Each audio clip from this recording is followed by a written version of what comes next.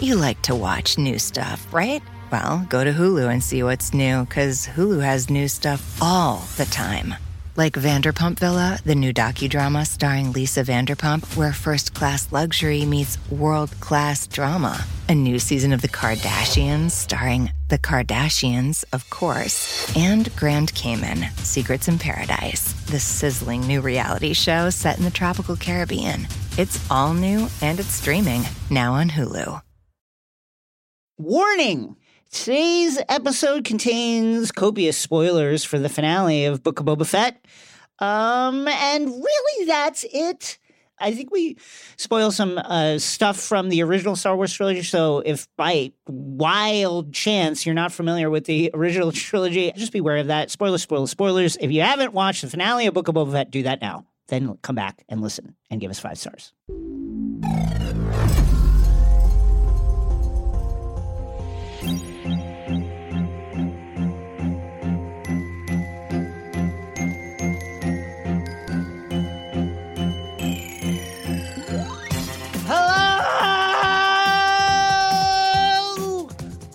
My name is Jason Concepcion, and welcome to X-Ray Vision, the Crooked podcast, where we dive deep into your favorite shows, movies, comics, and pop culture. In today's episode on Previously On, we discuss the incredible raft of news that dropped mere moments before we hit record on this podcast. In the airlock, we talk the Book of Boba Fett finale. Ride that Rancor, baby. On Nerd Out, a listener proposes that we all engage with Jim Butcher's Dresden Files. And in the end game, we discuss the Medal of Yavin, who gets it from the Book of Boba Fett, our picks for the winner of the Book of Boba Fett. And joining us today, the legend, the myth, the icon, the brilliant, Rosie Knight. Rosie, how are you? Hello, I'm good. It's nice to have moved from mythological status to real life status talking to you. Yeah! Rosie, how are you, first of all? Yeah, I'm doing okay. Still 2022, but we're living. And there was so much news before we started recording. It's like, we were like, oh yeah, we know what we're covering today. We're just going to talk about Boba Fett. We're going to say some things might happen. It's like, everything is happening. Let's talk news. First of all, the Lord of the Rings first look piece dropped on Vanity Fair with a byline from Anthony Brezikin and Joanna Robinson. We get a look at the actors who are playing the various characters. We'll have more to say about this after the trailer drops during the Super Bowl. But any initial reactions, Rosie? I think it continues to prove what we thought Amazon was trying to prove, which is like craft and texture and practicality. It looks really good. And it looks really real. A lot of what they shared was costume focused, practical focused, set focused. And yeah, it looks really good. And I think it's like people are going to be stoked that Galadriel's really there, played by who they thought it was going to be played by. And kind of this is our first look at proper characters and kind of how they look in the world. And I think it looks really cool. I'm stoked to see the trailer. Some of the characters include Owain Arthur as Prince Durin IV, the elf Arendir, played by Ismael Cruz Cordova, of course, Galadriel, Elrond, played by Robert Aramayo, and more. I think it's very smart to show how much of the craft is front and center in this show, because there's no shortage of sci-fi / comics / fantasy adaptions that have been sunk because the wigs look bad. You know, the wigs just look cheap. And that is not the case with this. Everything looks really real and lived in, and I can't wait to see the trailer. Speaking of Super Bowl trailers, some rumors for trailers that might drop during the Super Bowl. Now, Jurassic World Dominion dropped today. So that's out. We've got dinosaurs. Like in the American West, it is Yellowstone meets dinosaurs meets a surprise like cloning plot.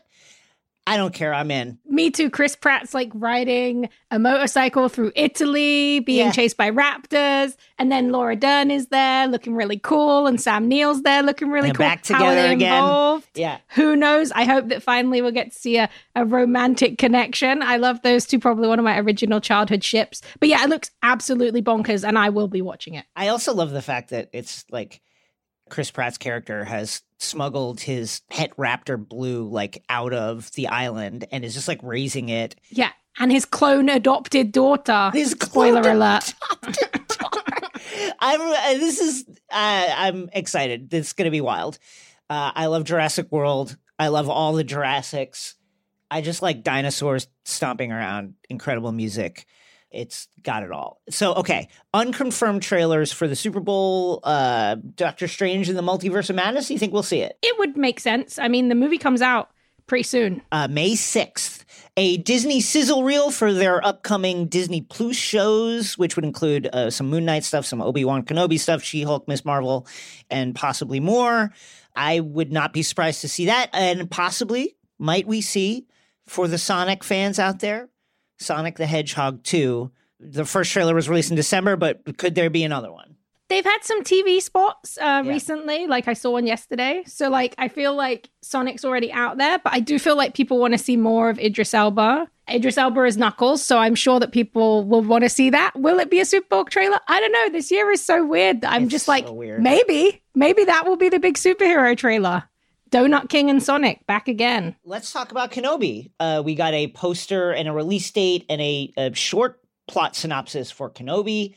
A synopsis is as follows. The story begins 10 years after the dramatic events of Star Wars Revenge of the Sith, where Obi-Wan Kenobi faced his greatest defeat, the downfall and corruption of his best friend and Jedi apprentice, Anakin Skywalker, who turned to the dark side as the evil Sith Lord Darth Vader. Spoiler for everybody who has not seen the original trilogy. That show will release on May 25th. I'm extremely excited for it. The poster looks intriguing. I would not be surprised if a bunch of the kind of dangling ends from Book of Boba Fett are picked up in this show, which of course doesn't match up timeline-wise, but there's certain things about Tatooine, et cetera, like references that didn't get answered in the Book of Boba Fett that I wonder if we will get answers to those things in this show. They're definitely in the space of trying to make everything really interconnected. So I think that's a really good call. Also, I think if anyone wants to do some pre-reading, I know that we like to do that here. So there's this comic series called From the Journals of Obi-Wan Kenobi. And they have it as a trade. You can get it on Comixology. You can get it from your local comic shop. And the costume he has here with the big hood over his head and everything, it's really evocative of that series. And that series is kind of him in the desert, just like having some adventures, helping people out. So I think that could kind of be at least an aesthetic inspiration, even if it's not a literal narrative one. So I think it's going to be really exciting. I love Ewan McGregor. Yeah. I love Benny Safdie, who for some reason is in this movie. So like in this show. So I'm just like so ready for that. I know. It's unbelievable. Unbelievable. Good time to Obi-Wan Kenobi. I mean, like, when we haven't even, like, Hayden Christensen returning as Anakin Skywalker / Darth Vader, just like I can barely insane. believe it. Kumail, does he get the shirtless like moment in this? Do we get to see the rippling muscles? One of my favorites, Indira Varma.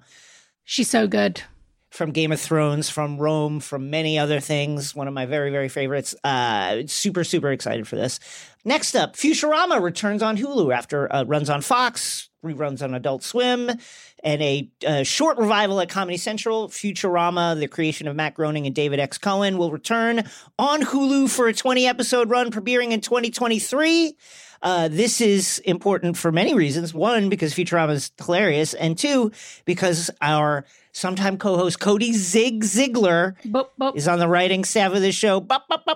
Yeah. And then finally, Rosie, what have you been reading? What have you been up to? Any recs for the people before we move on to the discussion? Yes, I have been reading this book that was on my library's hold list for a really long time since it came out, called Devil House by John Darnielle. And it is so good. It's like really scary. It's about a true crime author who moves into a house where a murder purportedly took place, but it's not every time you think you know what the book is, you don't. It's like an excavation of true crime culture. It's an excavation of family secrets. It's like, it's really meta, but it's really engaging, and it looks and feels like a classic kind of 70s horror novel, but it's just so great. Like, I actually had a different book I was going to rec, but I started reading this and I was just like, everyone needs to read this. It's so gripping and immersive and spooky and very timely with all the way that true crime kind of permeates our culture now. What about you?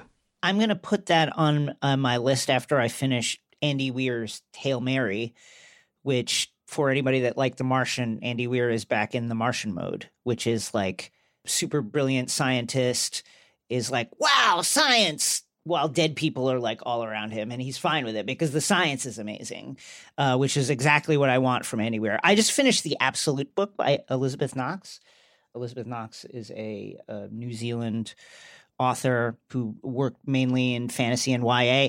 And The Absolute book is like just an incredible blend of various mythologies and influences. It's a fantasy novel with aspects of like true crime, much like you were talking about. There's a murder that sets the ball rolling. There is Norse mythology. There's Irish mythology, all blends together in this really unique world and take on the fantasy genre with undercurrents of like climate change and the state of our cultural politics. It's really cool and really well done. With like the opening of it is really propulsive and a book that I was not sure where it was going to go at any given time. I really enjoyed it. It's long. Be warned. It's like 700 pages, folks, but it was really good. If you're looking for a fantasy novel, The Absolute book, it's good. Also, I went to, with our good friend Mallory Rubin, I went to this rare book fair in Pasadena and picked up a first edition Silmarillion. No way. $70. First, like $70. It was great. Saw a lot of cool other books, like all these like super cool, like astonishing science, old pulps and stuff signed by Ray Bradbury. A lot of stuff that was just like way too expensive to buy. But here's the thing about rare books. The wild stuff is like way too expensive. But why isn't it more expensive? They had like a first folio Shakespeare from 1680 that was like $75,000. Like, why is that not like $5 million? I don't understand, but that's absolutely fine. They had like a first edition Emma by Jane Austen that was, that's like from what, 1815? Which was like super expensive also, but also like not crazy. Like, it's like if I was a rich guy, I think I'd buy it. It was really fun and it was great to hang out. Up next, let's talk Book of Boba Fett finale. Want to make Mom's day? Get to your Nordstrom Rack now and score amazing deals for Mother's Day, which is Sunday, May 12th. Find tons of gifts from only $30 at Nordstrom Rack. Fragrance, jewelry, luxury bags, activewear, beauty, and more. Save on Kate Spade New York, Stuart Weitzman, and Ted Baker London. Great brands, great prices. So shop your Nordstrom Rack store today and treat Mom to the good stuff from just $30. You like to watch new stuff, right? Well, go to Hulu and see what's new, because Hulu has new stuff all the time. Like Vanderpump Villa, the new docudrama starring Lisa Vanderpump, where first-class luxury meets world-class drama. A new season of The Kardashians starring The Kardashians, of course. And Grand Cayman, Secrets in Paradise, the sizzling new reality show set in the tropical Caribbean. It's all new and it's streaming now on Hulu.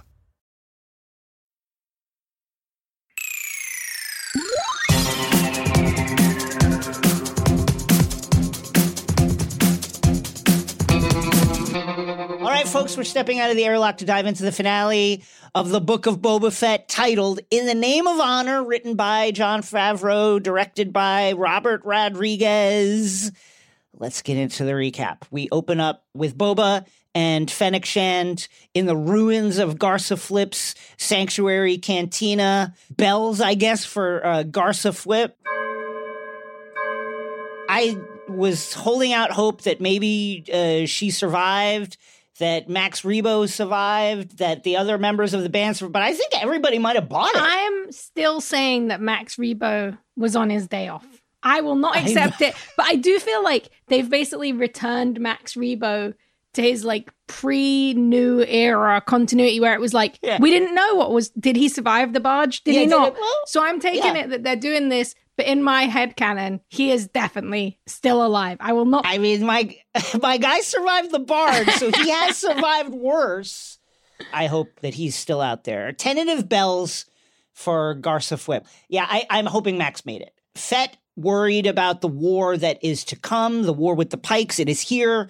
Fett worries that the cost of this war is going to fall hardest of the citizens of Mos Espa.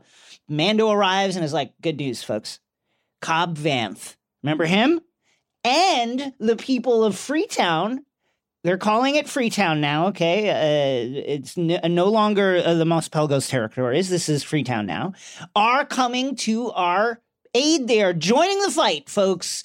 It's good news. Now, of course, Mando does not know that Cad Bane wounded / killed Cobb Vanth, and certainly murdered Cobb's young deputy just mere moments after Din left Cobb Vanth.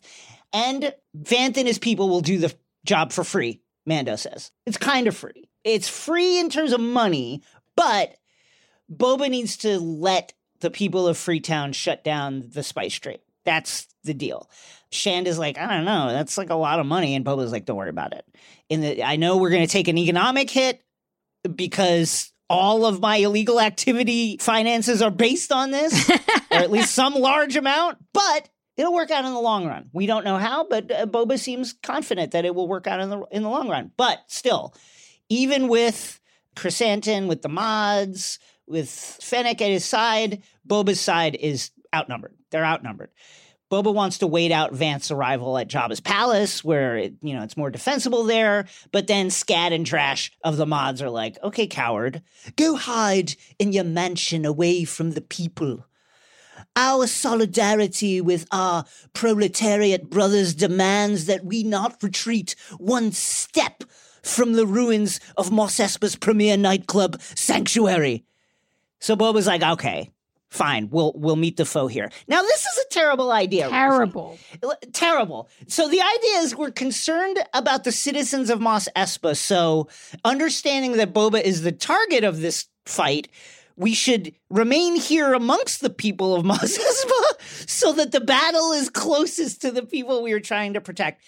Drash, I don't think it's a good idea, but you're young and you got that fire and you care about the people, so let's go with it and just see where the chips fall. I feel like Boba's got to stop taking as much advice from teenagers, and I actually I love the mod squad. I love the cool, I do love them weird, as well. I think they're robot great. arm. That's the cyberpunk stuff that we never get to see, where people make those choices and that makes their lives better, and those are cool additions to their bodies and the way that they live their life. So I love that aspect, but also I'm like, Boba, you could have just gone somewhere far away and made Cad Bane meet you there so that Mos Espa would have been like, okay.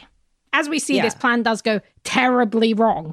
It goes very, very sideways, but nobody ever really presses Boba on it later. Anyway, that night, Cad Bane is stalking the streets of Mos Eisley. He arrives at the Pike's headquarters. The mayor is there. The mayor of Mos Espa is there talking with the Pike captain.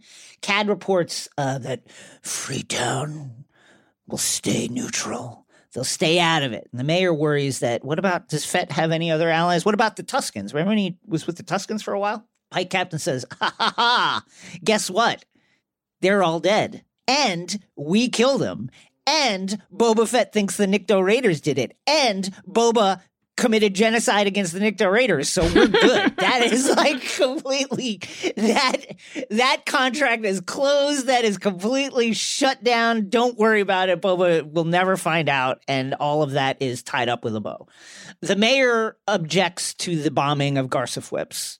The mayor is like, listen, what am I going to be mayor of if you guys just completely destroy the city? So please stop doing that. This is obviously a problem since Fett and company are holed up in the ruins of Sanctuary. And Cad Bane says, whoa, hold on. I think I know how I can get Fett out into the open. And to be fair, it's not even a secret plan. It's literally just a walk up and say some stuff. Anyway, in Mos Eisley, it's nighttime. An X-Wing lands at Pelimoto's garage.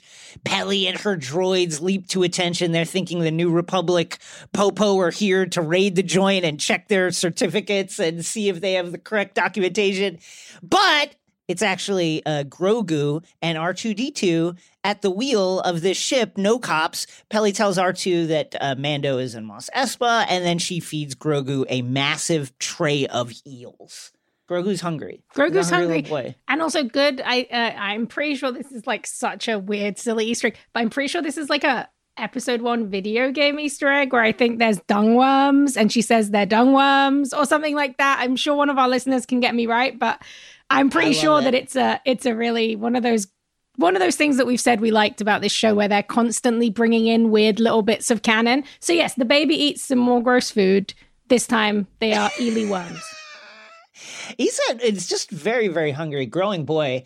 Back in Mos Espa, Fennec briefs the leadership.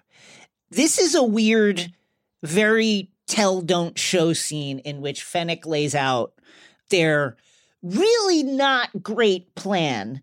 But again, we're going with it. This is democracy in action. So the rest of the gangs, the Trandoshans, the Aqualish, the Clutinians, are going to honor their pact with Fett and stay on the sidelines, Shand says, very unconvincingly. The Gamorreans are going to go patrol the spaceport with like 2 butcher knives. Chrysanthemum is at City Hall by himself, and the mods are going to be with their comrades in the workers' district. Everyone is keeping an eye out for the Pikes. And I say that with not meaning to take a shot at Scad. As you see, Fennec says, all our flanks are covered. No one is sneaking up on us. Okay, not the case, That's but whatever. Jinxing yourself. Right. Once Cobb Vanth and the Freetown people arrive, Fett will have the numbers and then it'll be okay. And then Matt Berry, the voice of 8D8, announces in that beautiful, beautiful, silky, thick baritone that someone is here to speak to Fett, and it is Cad Bane. And of course, Fett and Bane have a long history, and we get that wonderfully played out here, I thought, in one of... Yeah. Anytime Cad Bane is on the screen and talking to Boba Fett, it is like, wow, this is great that we're seeing this. Fett gives Cad a version of Leia's "I thought I smelled that your foul stench" kind of line. Bane is like, listen, I'm here on behalf of the Pikes. We would like to negotiate your surrender. Boba says like, no dice, you got to clear out. And Cad is like, oh, well, guess what? Cobb Vanth is dead and his people aren't coming. You should never have left him without his armor. And then Cad's backup appears on the parapets, and it's clear that all of a sudden Boba is heavily outnumbered with no chance of reinforcements. And Cad gives Boba one last opportunity. Let the spice flow, as in Frank Herbert's Dune, or else. Boba says no. He's not going to talk to the help. He's not going to talk to Cad Bane, who's just like a hired gun. He wants to talk to the Pikes. He wants to talk to the Pike Syndicate leadership, and that's it. Cad then drops that, guess what? You want to talk to the Pikes? They're the people who killed your Tusken family. What now? Bet you didn't know that. And this is like a fun callback to yet again a moment from A New Hope in which an innocent party is framed for the murder of an indigenous Tatooine tribe. Boba just knows deep in his bones that this is true, what Cad is telling him. And so Cad says, like, why don't we just duel over it? Boba is like, I can take you. He can't. He definitely can't. Fennec Shand has to come out and talk Boba down. Bane is like, you're soft now, you coward. And then he walks away. Right then, Drash radios in to say something in the workers' quarter feels really, really weird. And then boom, a massive ambush that is happening all across town. The Aqualish gangs of the quarter ambush the mods. The Trandoshans ambush Chrysanthemum, which, really pisses him off. And the Clutinians attack the Gamorreans. Let me just say this about the way Boba and his team outfitted the Gamorreans. The Gamorreans die here. Spoiler. Bells for the Gamorrean guards. They get pushed over a fucking cliff. It is so heartbreaking and horrible. It is heartbreaking. It just happens. It's just like, pow, you're dead. The squeal as they fall is terrible. Boba, you have your 2 guards who are incredibly loyal to you. You spared their lives, and they are just down for you. They put themselves in massive danger many times over the course of the series. They don't have armor. They're out there with no shirts on, in shorts with no shoes. And all you give them is like kind of big steak knives in a world in which blasters and like various grenades and laser beams are possible. And you give them like large knives. They're not cut out for this. They're not ready to fight off the attack that takes them down. No. You failed them, Boba. You failed them. The poor Gamorreans. The collateral damage here is like, this show has such a high body count already, and the collateral damage in this episode, you're just like, wow, this plan was so bad. I don't know. Very bad. I understand you were ambushed, but I just feel like the number one rule in any tactical situation or a horror movie or anything is like, don't split up. Split up. If you've got a ragtag crew, you're not a tactically trained group who know all these different ways. You're just some ragtag space folks. Like, you know what? Just stick together, guys. Don't split up. Yeah. You two take your knives to the spaceport and just lock it down. No, that's not going to work. Boba and Shand are completely shook by this ambush. They are taken unawares. They are shocked at what is happening. The mods and Chrysanthemum can be overrun at any moment. Vanth and the Freetowners aren't coming. So Fennec is like, okay, we split up even further. We launch a decapitation strike on the Pike leadership on Mos Eisley. The Major Domo under duress is like, guess what? I know where the Pike headquarters is. It's the Desert Survey Office right there. Shand sets off at a sprint for Mos Eisley. And we get that, the moment in Avengers, Marvel's The Avengers, when it seems like the Chitauri are going to win. We get that moment here. But then Fennec Shand badasses the mods out of trouble. She tells him, listen, go to Sanctuary where you should have been anyway. Okay, and go help Boba. At that moment, the Pikes are surrounding the burnt-out cantina. But luckily, it seems like Cad Bane isn't there. He's out doing who knows what. Where is he? Yeah, what is he doing? Like, it's popping off, and Cad Bane is like, I'm taking a dump. There's nowhere to take a shit in this entire city now that Sanctuary is gone. The only place with a public restroom. I'm burying my poop in the desert. Sorry, I heard the shots, but I couldn't come because it takes me 5 hours to poop. So Boba and Mando are facing down the Pikes from the air. They're flying around. As a Mandalorian, Din's Creed will not allow him to leave Boba's side. The Major Domo offers an alternative to fighting, perhaps. He majored in negotiation in college on Coruscant, and he is uniquely qualified to act as an interlocutor for Fett and the Pikes. So Fett says, okay, go ahead. Here's my demands on an iPad. Take this out and read it to them. The Domo reads the demands to the Pikes, and they are as follows. Nothing. You will leave this planet at your spice trade. If you refuse these terms, the arid sands of Tatooine will once again flourish with flowered fields fertilized with the bodies of your dead. Who knew Boba was a poet like this with the alliteration? With the F alliteration? Also, one of the few, if not only, times that somebody's ever written in live action Star Wars. I know.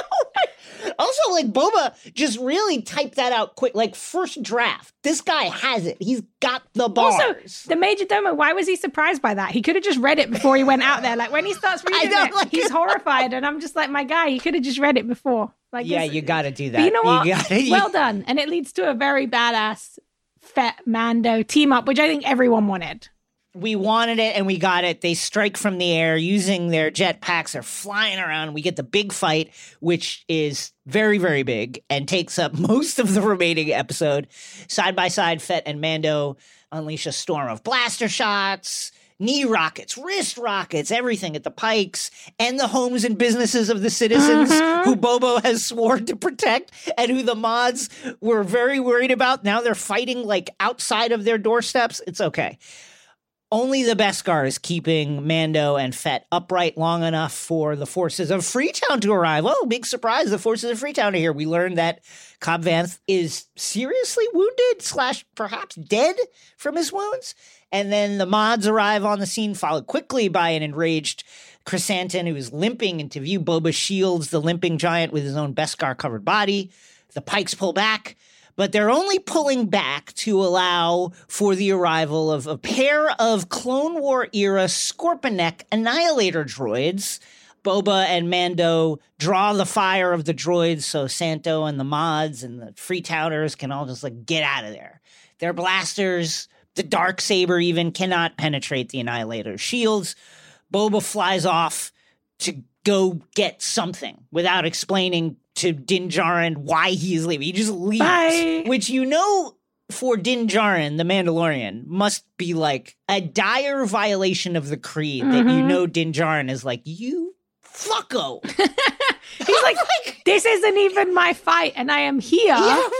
I am And you're here. like running back to get your keys or your wallet that you left at Jabba's palace, you fuckhead. Mando is just like running for his life, and he runs straight into the waiting arms and open car door of Peli Motto and her droids. They're just like racing around the city willy-nilly, like trying to avoid getting stomped out by these Annihilator droids. And who is in the car with Peli Motto? The baby. Grogu. That's the baby. And he's wearing the chainmail shirt. And Mando's like, what are you doing here? And it is a wonderful moment, as every moment with Grogu on the screen is. Back to the fight, Drash says, folks, the Annihilators are annihilating us. Yes, that's true. But we can't fall back any further, and shouts to Sophie Thatcher's English accent here.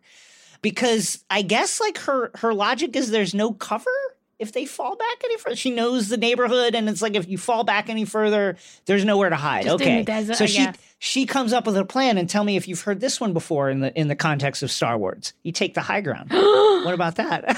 What about that? What about Obi-Wan that, Kenobi Rosie? Easter egg coming on May 25th.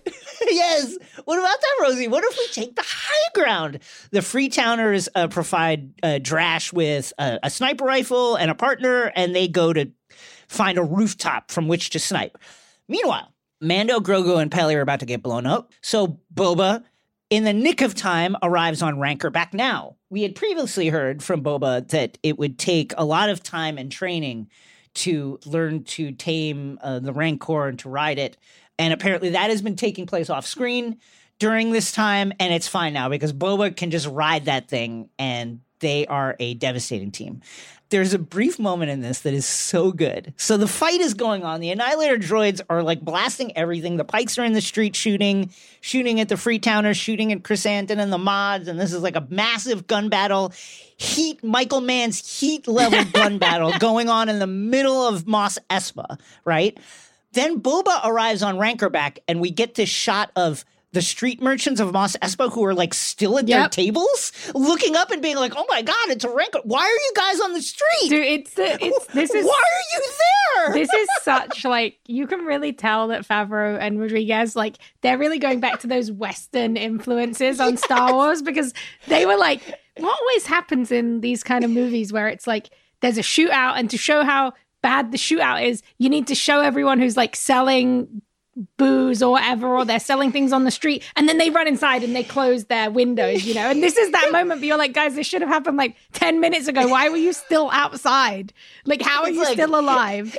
Yeah, it's like a fucking two Annihilator droids running around in the street, and there's like a hawker out there like, melons, get your water, get your juicy water providing melons here, 2 for 3 credits.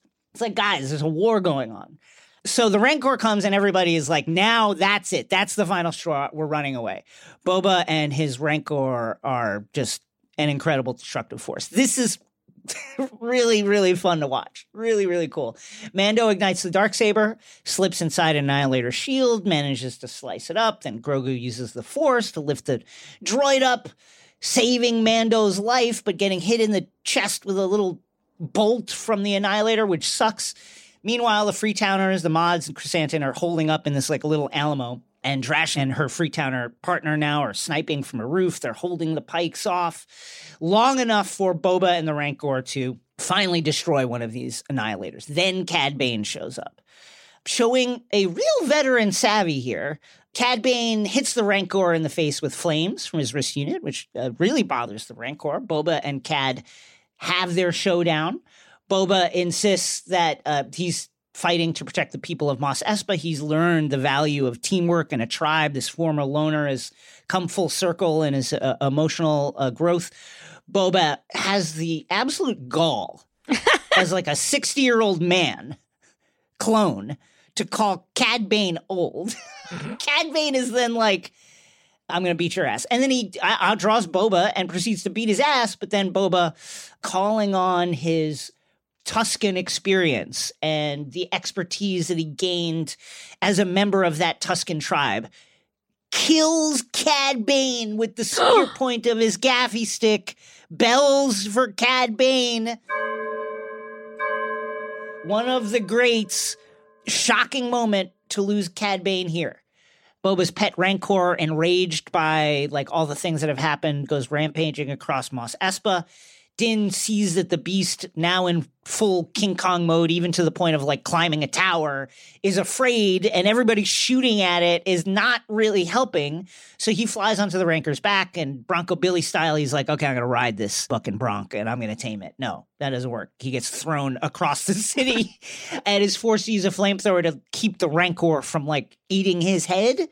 Mando quickly enters concussion protocol after getting thrown through a wall. Grogu steps up and uses the Force to basically Natasha the Rancor. Hey, big guy, the sun's getting real low. The Force is with me, and go to bed. The Rancor and Grogu go to take a long winter's nap. Shand arrives in Mos Eisley near the spiked heads of the stormtroopers at the Desert Survey Office, and she wipes out the Pike leadership with ease, even going so far as to lynch the fucking mayor of Mos Espa. She does that first, too. She's like, pow. This is what happened to him, so see what's going to happen to you. I mean, I was not prepared. Listen, I get it. The mayor is dirty. The mayor is corrupt. You have no objection from me on that account. But I was not prepared for Fennec Shand to lynch a elected official. I'm very interested in this thing as well, because I know we'll talk about it more, but it's very interesting to see Boba exploring this more familial role, this soft, that he wants to be a good gangster, but the real reason he's been able to keep power is because Fennec is brutal, and Fennec knows what needs to be done. So this is a really interesting way to essentially end this part of the story. Fennec is an extreme badass, as we get to see in these scenes. Later, Mos Espa is at peace, folks. All the fighting. Who's going to rebuild all the buildings that the Rancor destroyed? They're just chilling. They're at least... That's on Boba now, as Daimyo. The mayor, the mayor of Mos Espa is dead. We won't talk about how that happened. But, I'm sure not a lot of people are going to know that Fennec Shand lynched the mayor, but... They probably just blame it on the Pikes. They're gonna look to Boba Fett now to rebuild. He and Shand, Chrysanthemum, and the mods are now firmly in control in Mos Espa under the now peaceful twin Tatooine sons. Din and Grogu, meanwhile, fly off world to have their further adventures. Din is an unbelievable pushover when it comes. He's such a pushover. He's just been waiting to get told what to do by the baby again. I know. He's tries to pretend he's gonna be tough. No, I'm not going to. What? No, stop tapping on your glass dome. No. Okay, fine. And then he goes to light speed or hyperspeed or... The baby just wants to go into hyperspace. Because the baby loves to go fast. And then we get our stinger, which is Cobb Vanth stewing in Boba's back-to-tank and overwatched by the modifying man, a.k.a. Thundercat, who is preparing to make Cobb Vanth some sort of cybernetic RoboCop. I was hoping that we would get more. Yes, producer Saul brings up something interesting, which is why wasn't Chrysanthemum going to take a spin in the back tank? My only thought there is Chrysanthemum, we don't know that Wookiees have a healing factor, but Chrysanthemum shrugs off some pretty serious wounds without a back to tank routinely. That happens all the time with him. I also think that they specifically had Boba say that to him so that when we saw the stinger, we would assume it was Chrysanthemum and then be shocked when it was Cobb Vanth, who we thought was dead. When we're back, more Boba Fett. Want to make Mom's Day? Get to your Nordstrom Rack now and score amazing deals for Mother's Day, which is Sunday, May 12th. Find tons of gifts from only $30 at Nordstrom Rack. Fragrance, jewelry, luxury bags, activewear, beauty, and more. Save on Kate Spade New York, Stuart Weitzman, and Ted Baker London. Great brands, great prices. So shop your Nordstrom Rack store today and treat Mom to the good stuff from just $30. You like to watch new stuff, right? Well, go to Hulu and see what's new, because Hulu has new stuff all the time. Like Vanderpump Villa, the new docudrama starring Lisa Vanderpump, where first-class luxury meets world-class drama. A new season of The Kardashians starring The Kardashians, of course. And Grand Cayman, Secrets in Paradise, the sizzling new reality show set in the tropical Caribbean.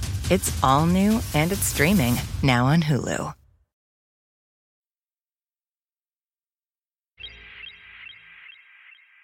We're back. Let's talk about this finale. I thought it was fine.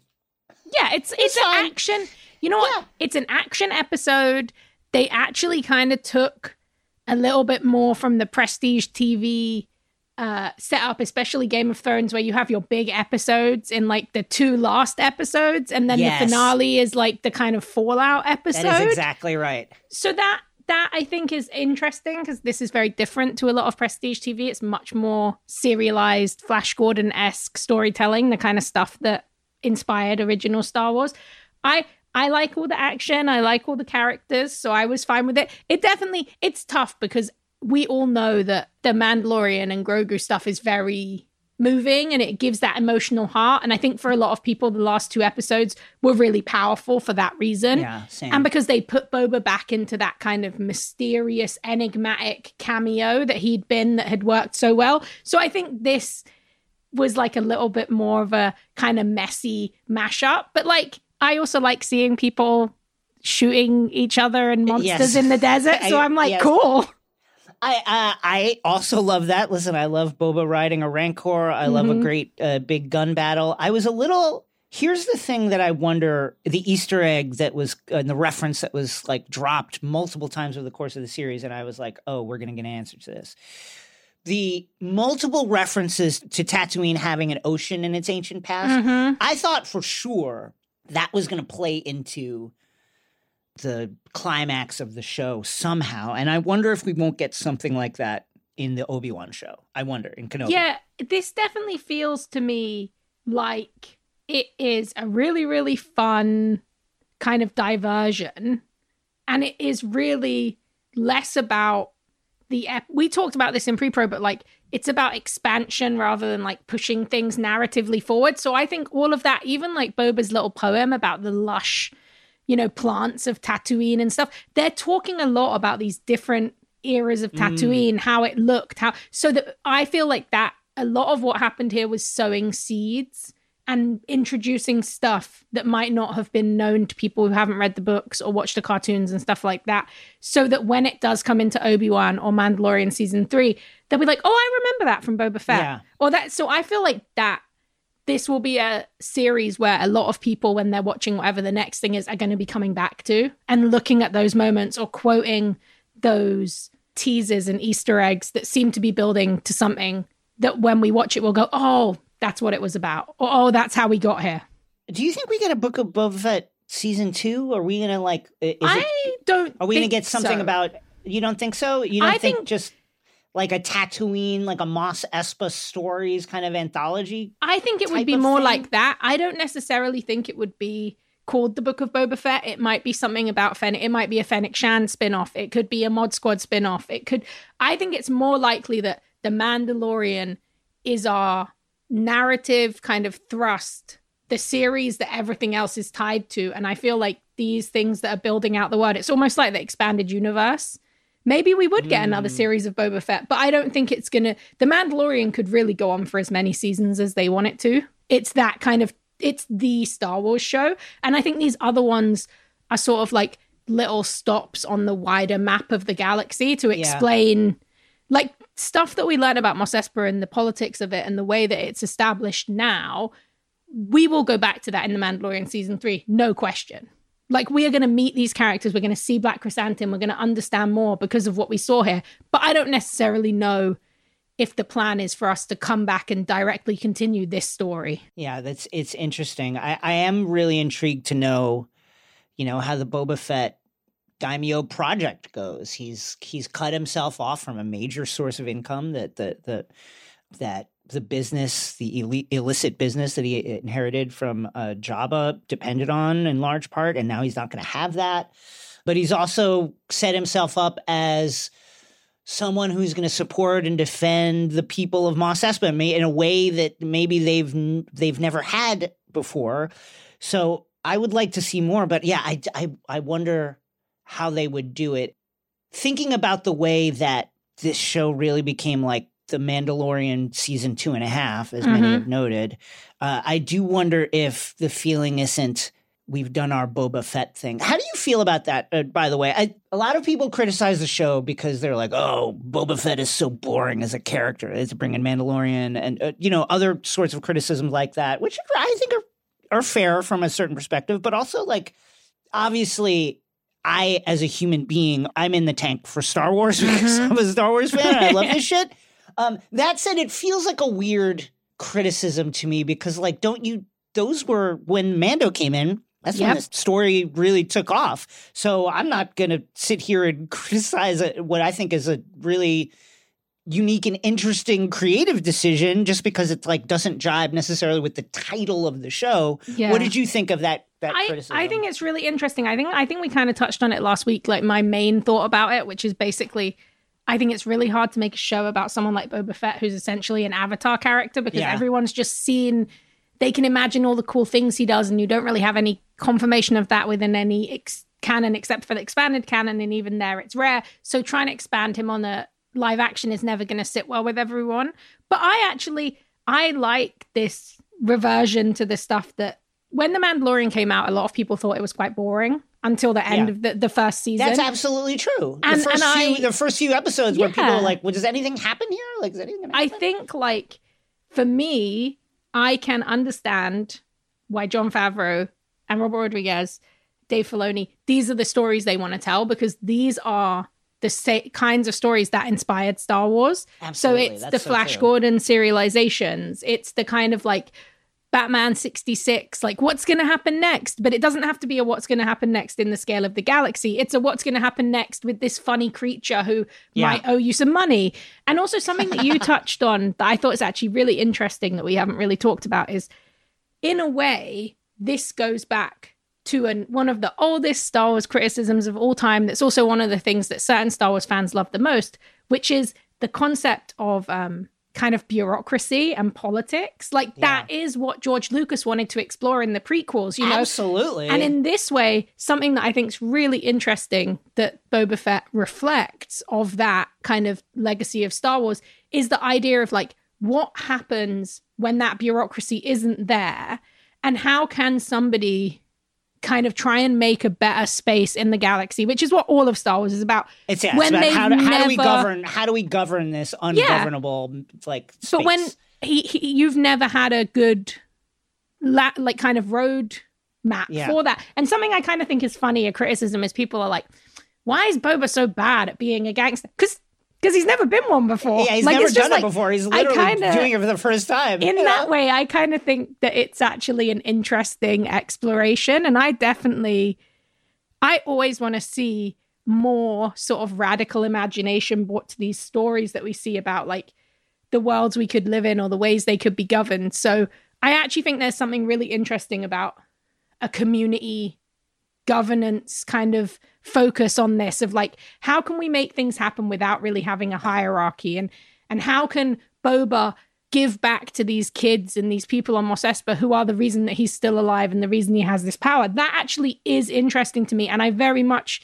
think that it reflects things that have gone before in Star Wars, these ideas of governance and rebuilding, and in that way I think it would be really cool to see it explored more. But I definitely feel like the bottle episode nature of like having the Mandalorian come back and it being Mandalorian episodes, I think that might be the future of this world, might be bottle episodes in other shows returning back. Yeah, I mean, certainly if you look at Clone Wars, that was kind of the model. There'd be like three episode arc here, 2 episode arc here, but it was a lot of kind of like adventure of the week stuff. So I would not be surprised to see that. It's something you said about governance and about the way Boba is, cooperating, is collaborating with the mods and with other people, really made me think about how this was like one of the more overtly class conscious. I joked about it a lot in the recap, but overtly class conscious Star Wars stories I think I've ever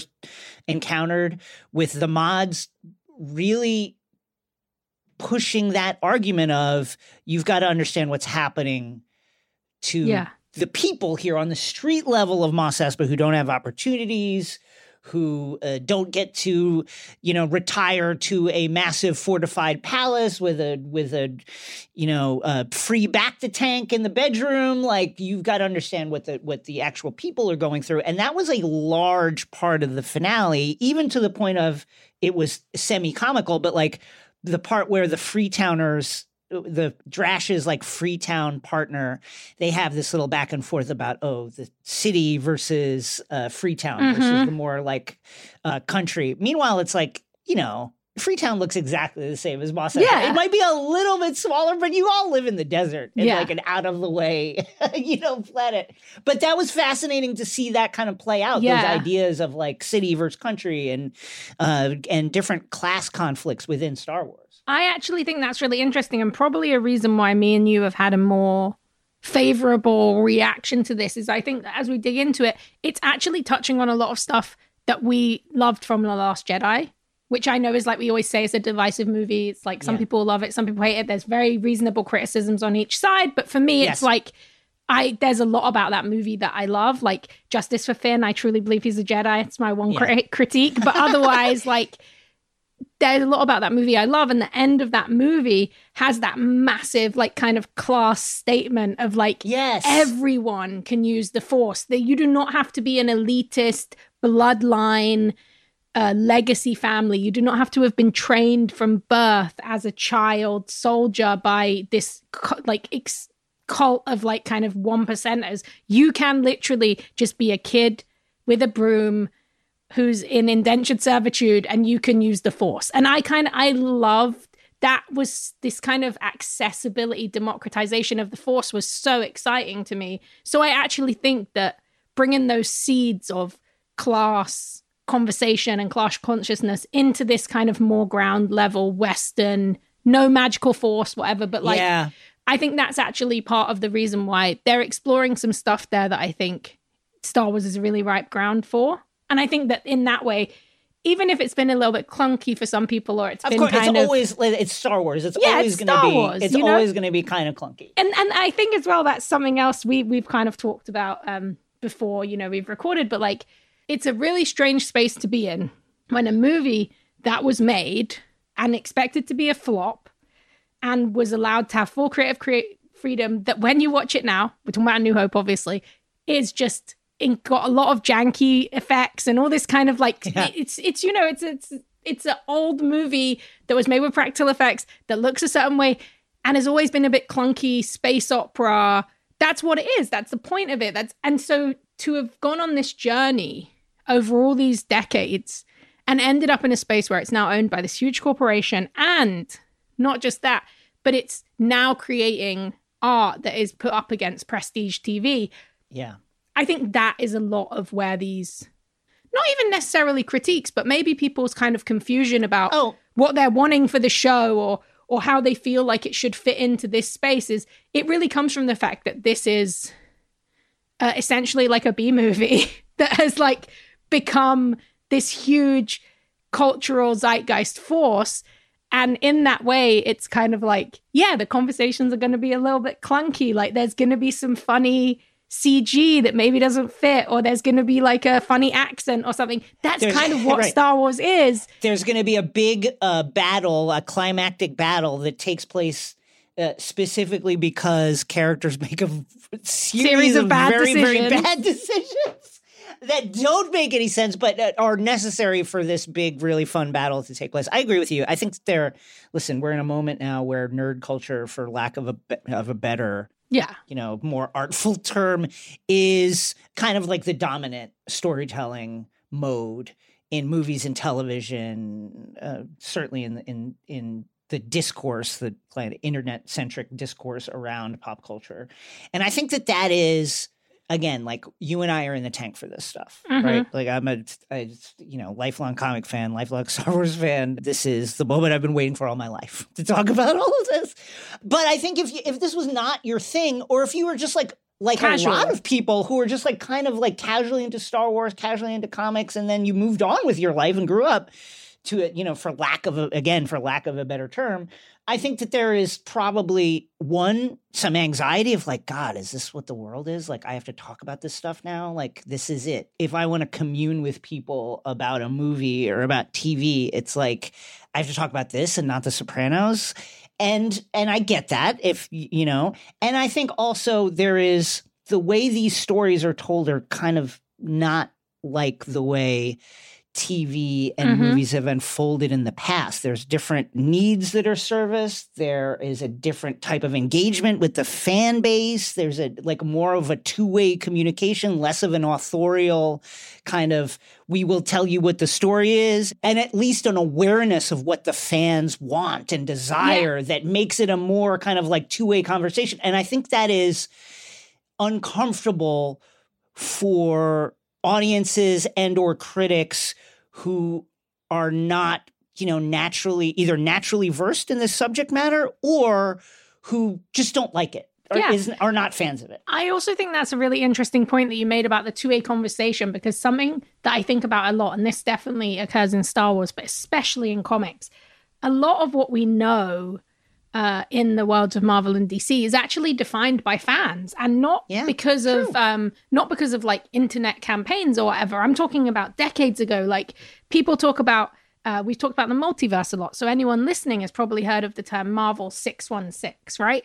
And that's kind of seen as the main Marvel Comics timeline, and we've heard it referenced in the movies. That was put in a comic many years ago by Alan Moore, but it was fans who decided via forums and conversations and conventions, they made that the accepted term, to the point where Marvel used to say, please, that's not the real term. The 616 doesn't exist. Like, and then because of years of fans doing this, talking about it a certain way, and that becoming the sort of accepted colloquialism for it, it then becomes canon, and it's put in a Marvel movie as a sort of nod and all these different things.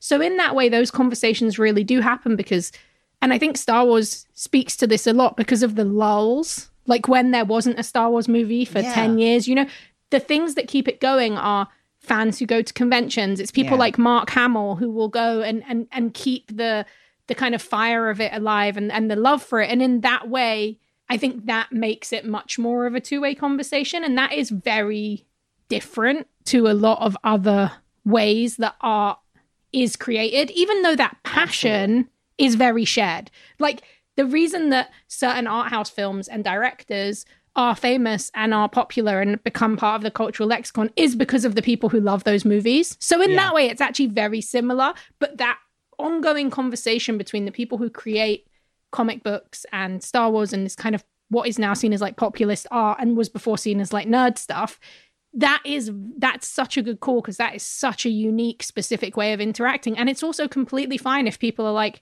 I have no interest in that. Yeah. Like, I don't want to be a part of that. I think a lot about WandaVision, right? I loved that show. It was like everything. It was everything that I could have ever wanted, because it was based on these really weird 80s comics that I love. It was these weird characters. It was this tragic romance. But I think so much about that show, where if you are just a casual TV viewer, even if you've watched the MCU movies, if you watch that show, I just can't even fathom how inaccessible it must have been for some people. And I think about that a lot. Like, I think there can be TV for all kinds of people, but I can also understand how people can become frustrated when the most popular pop culture things of TV and film can be very inaccessible to a casual viewer in a way that certain things haven't been before. I agree. There's an interesting conversation going along these lines right now with the Oscars. The Oscar nominations were released. We're not going to go into that, but you see a lot of, like, Richard Brody's column in The New Yorker talked about how there is a discussion of, should Spider-Man No Way Home be nominated somehow to raise the ratings for this, the Oscar telecast? Wouldn't that connect cinema more with the kind of like populist urges that really the art form was like built on in its early decades. And listen, I love Spider-Man No Way Home. I don't care if it's not I'm nominated for an Oscar. I don't believe, it's like not, to me, do I think about it as an Oscar movie? No, but I think it speaks to this kind of like underlying anxiety that that is out there amongst critics and some people who make movies and television of like, oh my God, is this just, when is this going to be over? Is this just like what the world is like now? Like, we're just going to have to talk about Spider-Man all the time. And, maybe. I feel bad for the people who are not fans of this. Yeah, you raise a really good point because earlier you talked about like the discourse, as we call it. I think the internet and the way, so many things are digital now. We just heard the terrible news that EW is going to be out of print, 200 jobs lost and all that. So that's happening more and more. So the internet has this extra kind of shine. It controls a lot of the conversations. And the funny thing is, like we talked about this in pre-pro, our producer Saul has made the most incredible list that I'm about to reference. But like the funny thing is, like superheroes, comic books, this stuff has been a cultural staple for decades. Yes. Max Fleischer's first Superman cartoon.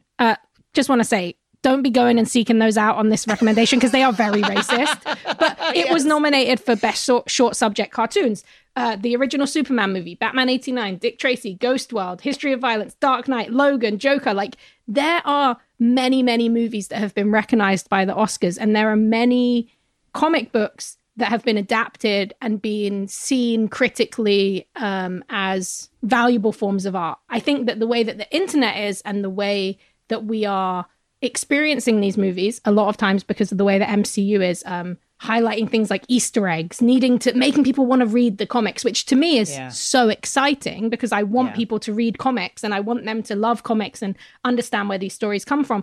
But I think that is where it becomes overwhelming for some people, where it feels like that is the only thing that is being talked about because that's what we're writing about. I mean, that's most of my job. And I feel lucky every day. I thank people who listen to the podcast. I thank people who love this stuff because, like you said, we've been preparing for this our whole life and we never knew it would be able to be something we could live doing, to talk about these things that we love and to revisit them. I'm doing a lot of coverage in the lead up to the Batman and I'm getting to kind of go and read a 12-issue arc and do a big excavation of what worked about it. What do I like about it? Speaking about Jim Lee and his incredible art, that's so brilliant.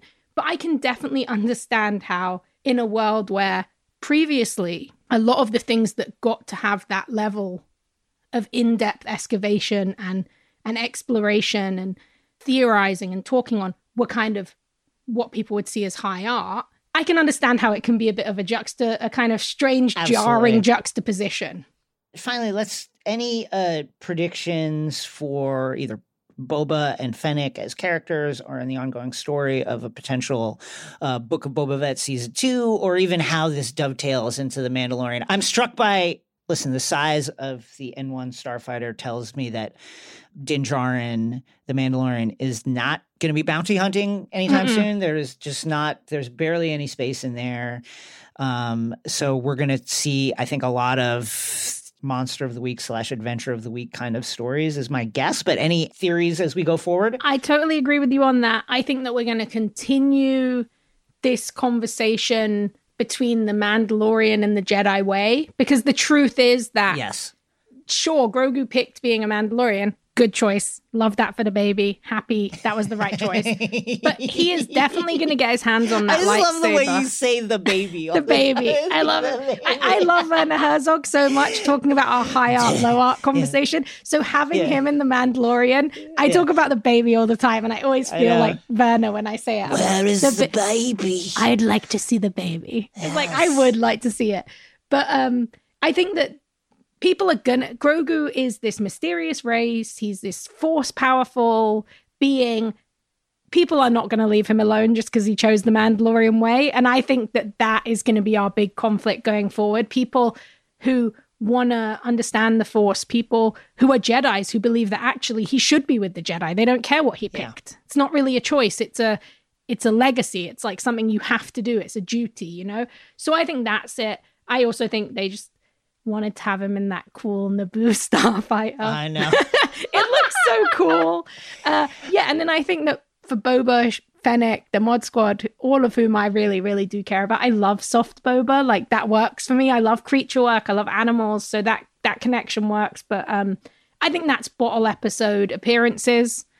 I think we see different versions of them going forward. Maybe we see younger versions. Maybe we see older. I think a lot of what we're seeing now is seeding this generally expansive vision of how we can see people come in and out of stories again, just like we've seen them do in this series with stuff from the animated universe. Yes. You know, I threw my olive branch to the folks, to the critics and the people who don't like Star Wars and or comics, and now I'm going to make them mad with this reference. I would not be surprised to see a Book of Boba Fett season 2 that was kind of like season 2 of The Wire. I'm sorry. I'm saying that just to make a critic mad. First of all, let's put Idris Elba in it. It's not. Listen, already season 1 was uncomfortable being purely Boba focused, right? So I think that focus even widens out further. I would pitch a type of show that follows the mods for certain stories, that follows Boba for certain stories, that follows Fennec for certain stories, that follows the people in Freetown for certain stories, and is about them building a community from the ground up, creating this tribe, and we follow the members of that tribe from story to story, not necessarily focused on any one character. The Book of Boba Fett then is like an anthology series where the character in the main is Mos Espa and the surrounding areas as the people here struggle to build their own story, to write their own story independent of interference from the Pike Syndicate or anyone else from the outside. I think we'll see something like that if we get a Boba Fett season 2, not just focused on Boba Fett. And then for The Mandalorian, I agree with you. We're getting into the real meat now, this kind of struggle between the Mandalorian cultural influence and the Jedi cultural influence on Grogu, and how Din Djarin can either remain respectful of that or seek to influence that. I think that you mentioned, like, obviously Grogu chose the chainmail, and Luke was apparently so pissed that he couldn't even fly Grogu to Tatooine himself. He was like, go off with this robot, this badly behaved robot. Yeah, R2, you go fly him back. I'm not dealing with I'm sick of this shit. I'm going to sit here and just watch my droids build the Plan temples. To kill my nephew in a few stone years. by stone. I'm pissed. But I think that struggle will continue. And as you mentioned, Grogu chose a chainmail, but is also using the Force and using it with more skill and ability than we've seen in the past. His powers are growing. His ability to call on them and growing. His comfort level with himself as a user of the Force is growing. His confidence is growing. So I think we're going to see that more. Listen, Grogu, we can't say it enough. He's still a baby. He's a growing baby who wants to eat and play with shiny things. And as his ability to use the Force grows, how does that interact with his childlike nature? Yes. Like, does his wisdom grow to meet that? And this is the part of the story that I've been waiting for, and I can't wait to see it told. Lest we not forget, this baby was choke forcing people. Like, he was using the dark side. He was using the dark side, and Luke doesn't seem to know about that / didn't necessarily teach him. Though we were speaking to the more duality, almost like a gray Jedi kind of version of Luke that we see at the end of Jedi. But I'm really interested, and I definitely think you're onto something. Like, Dave Filoni, Robert Rodriguez, Jon Favreau, they love this serialized storytelling. They love these Adventure of the Week stories. They love these little arcs that they perfected, especially Dave Filoni in the cartoons. So why not have Boba Fett and Book of Boba Fett? Saul pointed out, it's called book. It's literally stories. You can do different stories. So I think that's a really good call. I think we could likely see that be the route where that's where they get to do this style of storytelling. And then The Mandalorian, Obi-Wan, these other things, each one's going to tell different kind of narrative, take a different kind of narrative framework. Well, I can't wait to talk about those stories as they appear. Up next, our Nerd Out segment.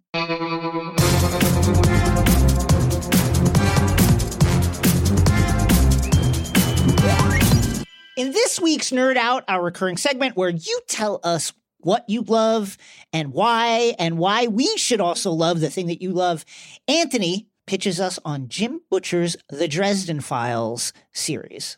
Hi, gang. I'm Anthony. I love the show, and I wanted to take a moment to nerd out to you about one of my favorite universes to get lost in, which is called The Dresden Files. It's a series of novels by author Jim Butcher that is currently up to 17 books long, 3 short story collections, a comic series, a collectible card game, and a full-blown pen and paper RPG. The books are an urban fantasy that take place in modern Chicago and follow our hero, one Harry Blackstone Copperfield Dresden, the often touted only working wizard PI in the Yellow Pages. He is a wisecracking, spell-slinging wizard who often helps the Chicago Police Department and otherworldly organizations to solve crime and bring down baddies when things start to go bump in the night. How did I get mixed up in the Dresden Files? Well, I really discovered book 1 called Stormfront by chance in a local bookstore. And I was immediately hooked by the witty banter, the lovable characters, and Butcher's awesome spin on the genre by weaving historical, mythological, and pop culture into his stories in what feels fresh. Why should you check out the series? Well, Dresden and his steadfast friends tackle everything from ghosts, werewolves, demons, vampires, and evil wizards, all while he's shooting his mouth off in a way that all at once invokes Han Solo, Indiana Jones, Spider-Man, and maybe even a little Deadpool. There are battles with necromancers involving zombie dinosaurs. There are prophecies and fallen angels, paladins and dragons, all happening under the nose of a very ignorant population of mortals.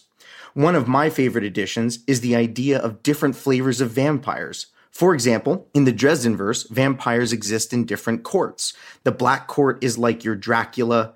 The White Court is like your Twilight Daywalkers. The Red Court is your Dusk Till Dawn vamps. And the mysterious Jade Court, well, they're unconfirmed. I also like how deep Butcher dives into the idea of classic fairies, or as they prefer to be called, the Sidhe. In my opinion, it's a crying shame that the property is not really erupted into other media formats like video games, board games, or streaming series. But despite that, I think you'll really enjoy the books. We're all eagerly awaiting the release date of book 18, but both books 16 and 17 came out in 2020. So, if you want to check out what is sure to be a hit in the near future, pick up Stormfront and you won't be disappointed. Thanks, Anthony, for submitting. If you want to be featured, send your nerd out pitch to xray@crooked.com. Instructions are in the show notes. Up next, we're in the end game now, folks.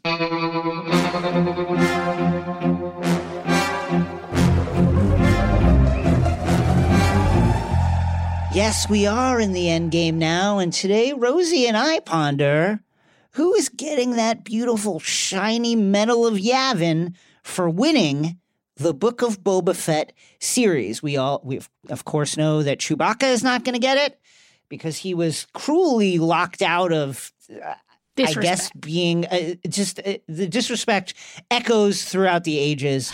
But we are allowed to give our Medal of Yavin to anyone who we do so please. I will go first. I'm going to go with my Medal of Yavin. Gosh, there's so... the appearance of Din Djarin in the middle of the series, Grogu, getting to see Grogu's early training with Luke on the unnamed, beautiful forested planet where Luke is currently building his temple. But I'm going to go with Sophie Thatcher, who was so fantastic in Yellow Jackets and is having a moment right now. It was wonderful in this series as the leader of the mods, co-leader of the mods. They're kind of really, they're a commune. So there's no real leadership structure, but no hierarchy, so to speak. But the main character, along with Scad, is Sophie Thatcher's Drash. And for me, the winner is Sophie Thatcher, who is from Chicago.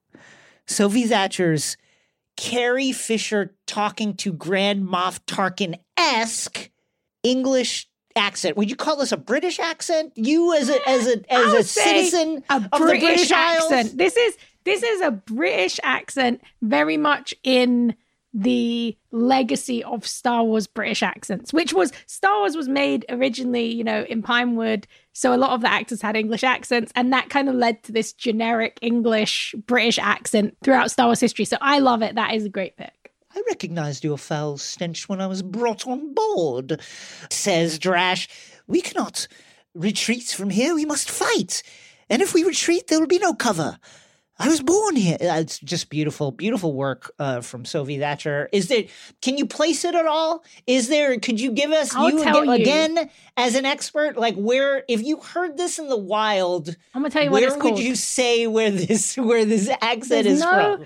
There's no specific area, but it's called posh. That is a posh accent. That's what it is. So it's like, you know how everyone thinks that English people all speak like Mary Poppins? Like a lot of people don't think I'm English because I don't speak like Mary Poppins. This is kind of the Hollywood. It's not as outrageous as Mary Poppins, but it's that she sounds posh. She pronounces things very eloquently and kind of like that. So it's definitely always it's the Hollywood English accent. And I love it because I love Sophie Thatcher and her hair. I would like to add that. I was going to pick that, but you picked Sophie Thatcher. So I'm adding that. She'll get the medal also for the shag cut, the iconic. The shag, she is having, talk about two cool haircuts in two consecutive shows. Powerful. Yellow Jackets and now Book of Boba Fett. Shouts to Sophie Thatcher, the haircut and the accent.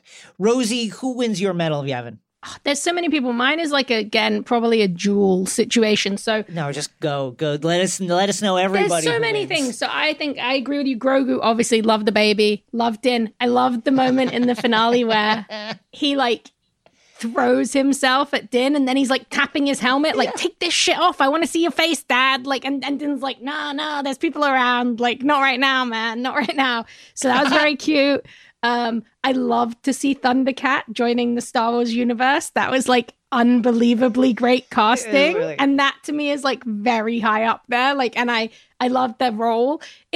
I know it was all a bit chintzy, but I love a good cyberpunk story. So the Mod Squad, I loved them. And the other one, I think, the real medal, one, because we're going to make up for the past with Chewbacca. It's okay. It's got to be Black Chrysanthemum. Come on. Thank you for doing this. Thank you for doing that. We're doing it to make history right, but also because I loved to see the internet reaction to this character. Yes. Seeing people thirst after this sexy black metal Wookiee with and there's all these images with all these love hearts put over them, and I just loved the pure outpouring that was there for him. People just want to be loved by a Wookiee who can tear someone's arms off if they're better at a game than them. And I feel as well, as a Wookiee fan, there was a lot of cool Wookiee moments, him getting angry in the bar because Wookiees are just inherently competitive and he hates to see people win. Getting to whoop some leathery Trandoshan ass, because Trandoshans are known enslavers of Wookiee people, was very, very cathartic. That's a great pick. And that's it for our endgame. Who do you think won? Who is your pick for the winner of Book of Boba Fett? Who would you give your personal Medal of Yavin to? Hit us at #XRVEndgame to give us your pick. A big thank you to Rosie Knight for joining us on X-Ray Vision. Rosie, plug everything. Plug all your stuff. Plug it all. Yes, that's me, Rosie Knight. I have a website. If you Google me, on that website, you can read a lot of comics. I have a lot of comics on there that you can read for free that I've written. I am Rosie Marks, Marx, on Instagram and also Letterboxd, which I am actually updating this year, which has been very hilarious because I have very strange tastes. Apparently, I'm learning from my Letterboxd. Yeah, I will have some exciting comic book news coming up soon that we have talked about that I cannot say yet. And also, if you are excited for The Batman, which we will obviously be covering, I will have a lot of articles coming up in the lead up and afterwards. And if you want to read anything about The Batman now, I interviewed Matt Reeves almost 2 years ago about a really wonderful TV show that he made that was a science fiction TV show based on a series of photographs. And during that, it was a really long chat, and he talked so much about the Batman, and he talked about how much he loved Batman Returns, and he talked about all these different things to do with the Batman and the things that inspired him. So if you want to have a look at that, there's a few different articles on Nerdist if you just search Rosie Knight, Matt Reeves. if you're excited Great to see pull. Robert Pattinson. I'm always excited to see Robert Pattinson. Listen. Oh, he's I love such Robert a joy. Pattinson. I think that he is one of our. Is he underrated? I think he's an underrated actor who makes incredibly cool choices. He probably won't be underrated after the Batman, is my guess. Because that's the kind of role where people will go, oh, why was he picked for this? And then they'll find Good Time, or they'll find, The Lighthouse. Also, if you want to enjoy Robert Pattinson talking about those, GQ did this unbelievable 20-minute interview of him introducing his most iconic characters. And it's a great primer on why he was picked for the Batman, but it's also hilarious. So that's my favorite thing I watched this week. Well, justice for Cedric Diggory.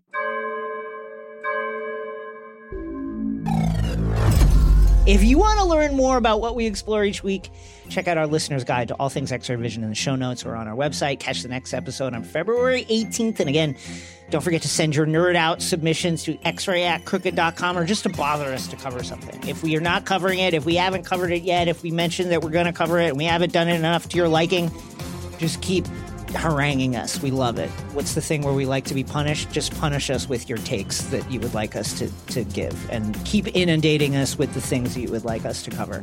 Don't forget, rate and review us. X-Ray Vision, 5 stars to the moon on every podcast platform. Please! X-Ray Vision. It's a Crooked Media production. The show is produced by Chris Lord and Saul Rubin. The show is executive produced by myself and Sandy Gerard. Caroline Reston and Carlton Gillespie are our consulting producers, and our editing and sound design is by Vasilis Fotopoulos. Big thanks to Brian Vasquez for our theme music. See you next time. Hey, Mike, this is his stuff from Marini. I want to talk about the Rancor today. We don't talk a lot about the fact that Boba Fett, without any kind of training, just connected with his Rancor, Mike. This guy loves animals, and it has paid off in a big way because he took that Rancor out for a ride, and they just demolished those Annihilator droids. The Annihilators got annihilated. You want to talk about irony like that, Mike? Listen, the Rancor is here to stay, Mike, and he is here to just be a wonderful pet and a wonderful partner for Boba Fett, who is just going to be riding around the sands on the back of that beautiful little beast, Mike. I gotta say, he did better than I ever thought he would in his very first battle. The baby is here, and I just love what they're doing, Mike. I'll take my answer off the air. Thank you.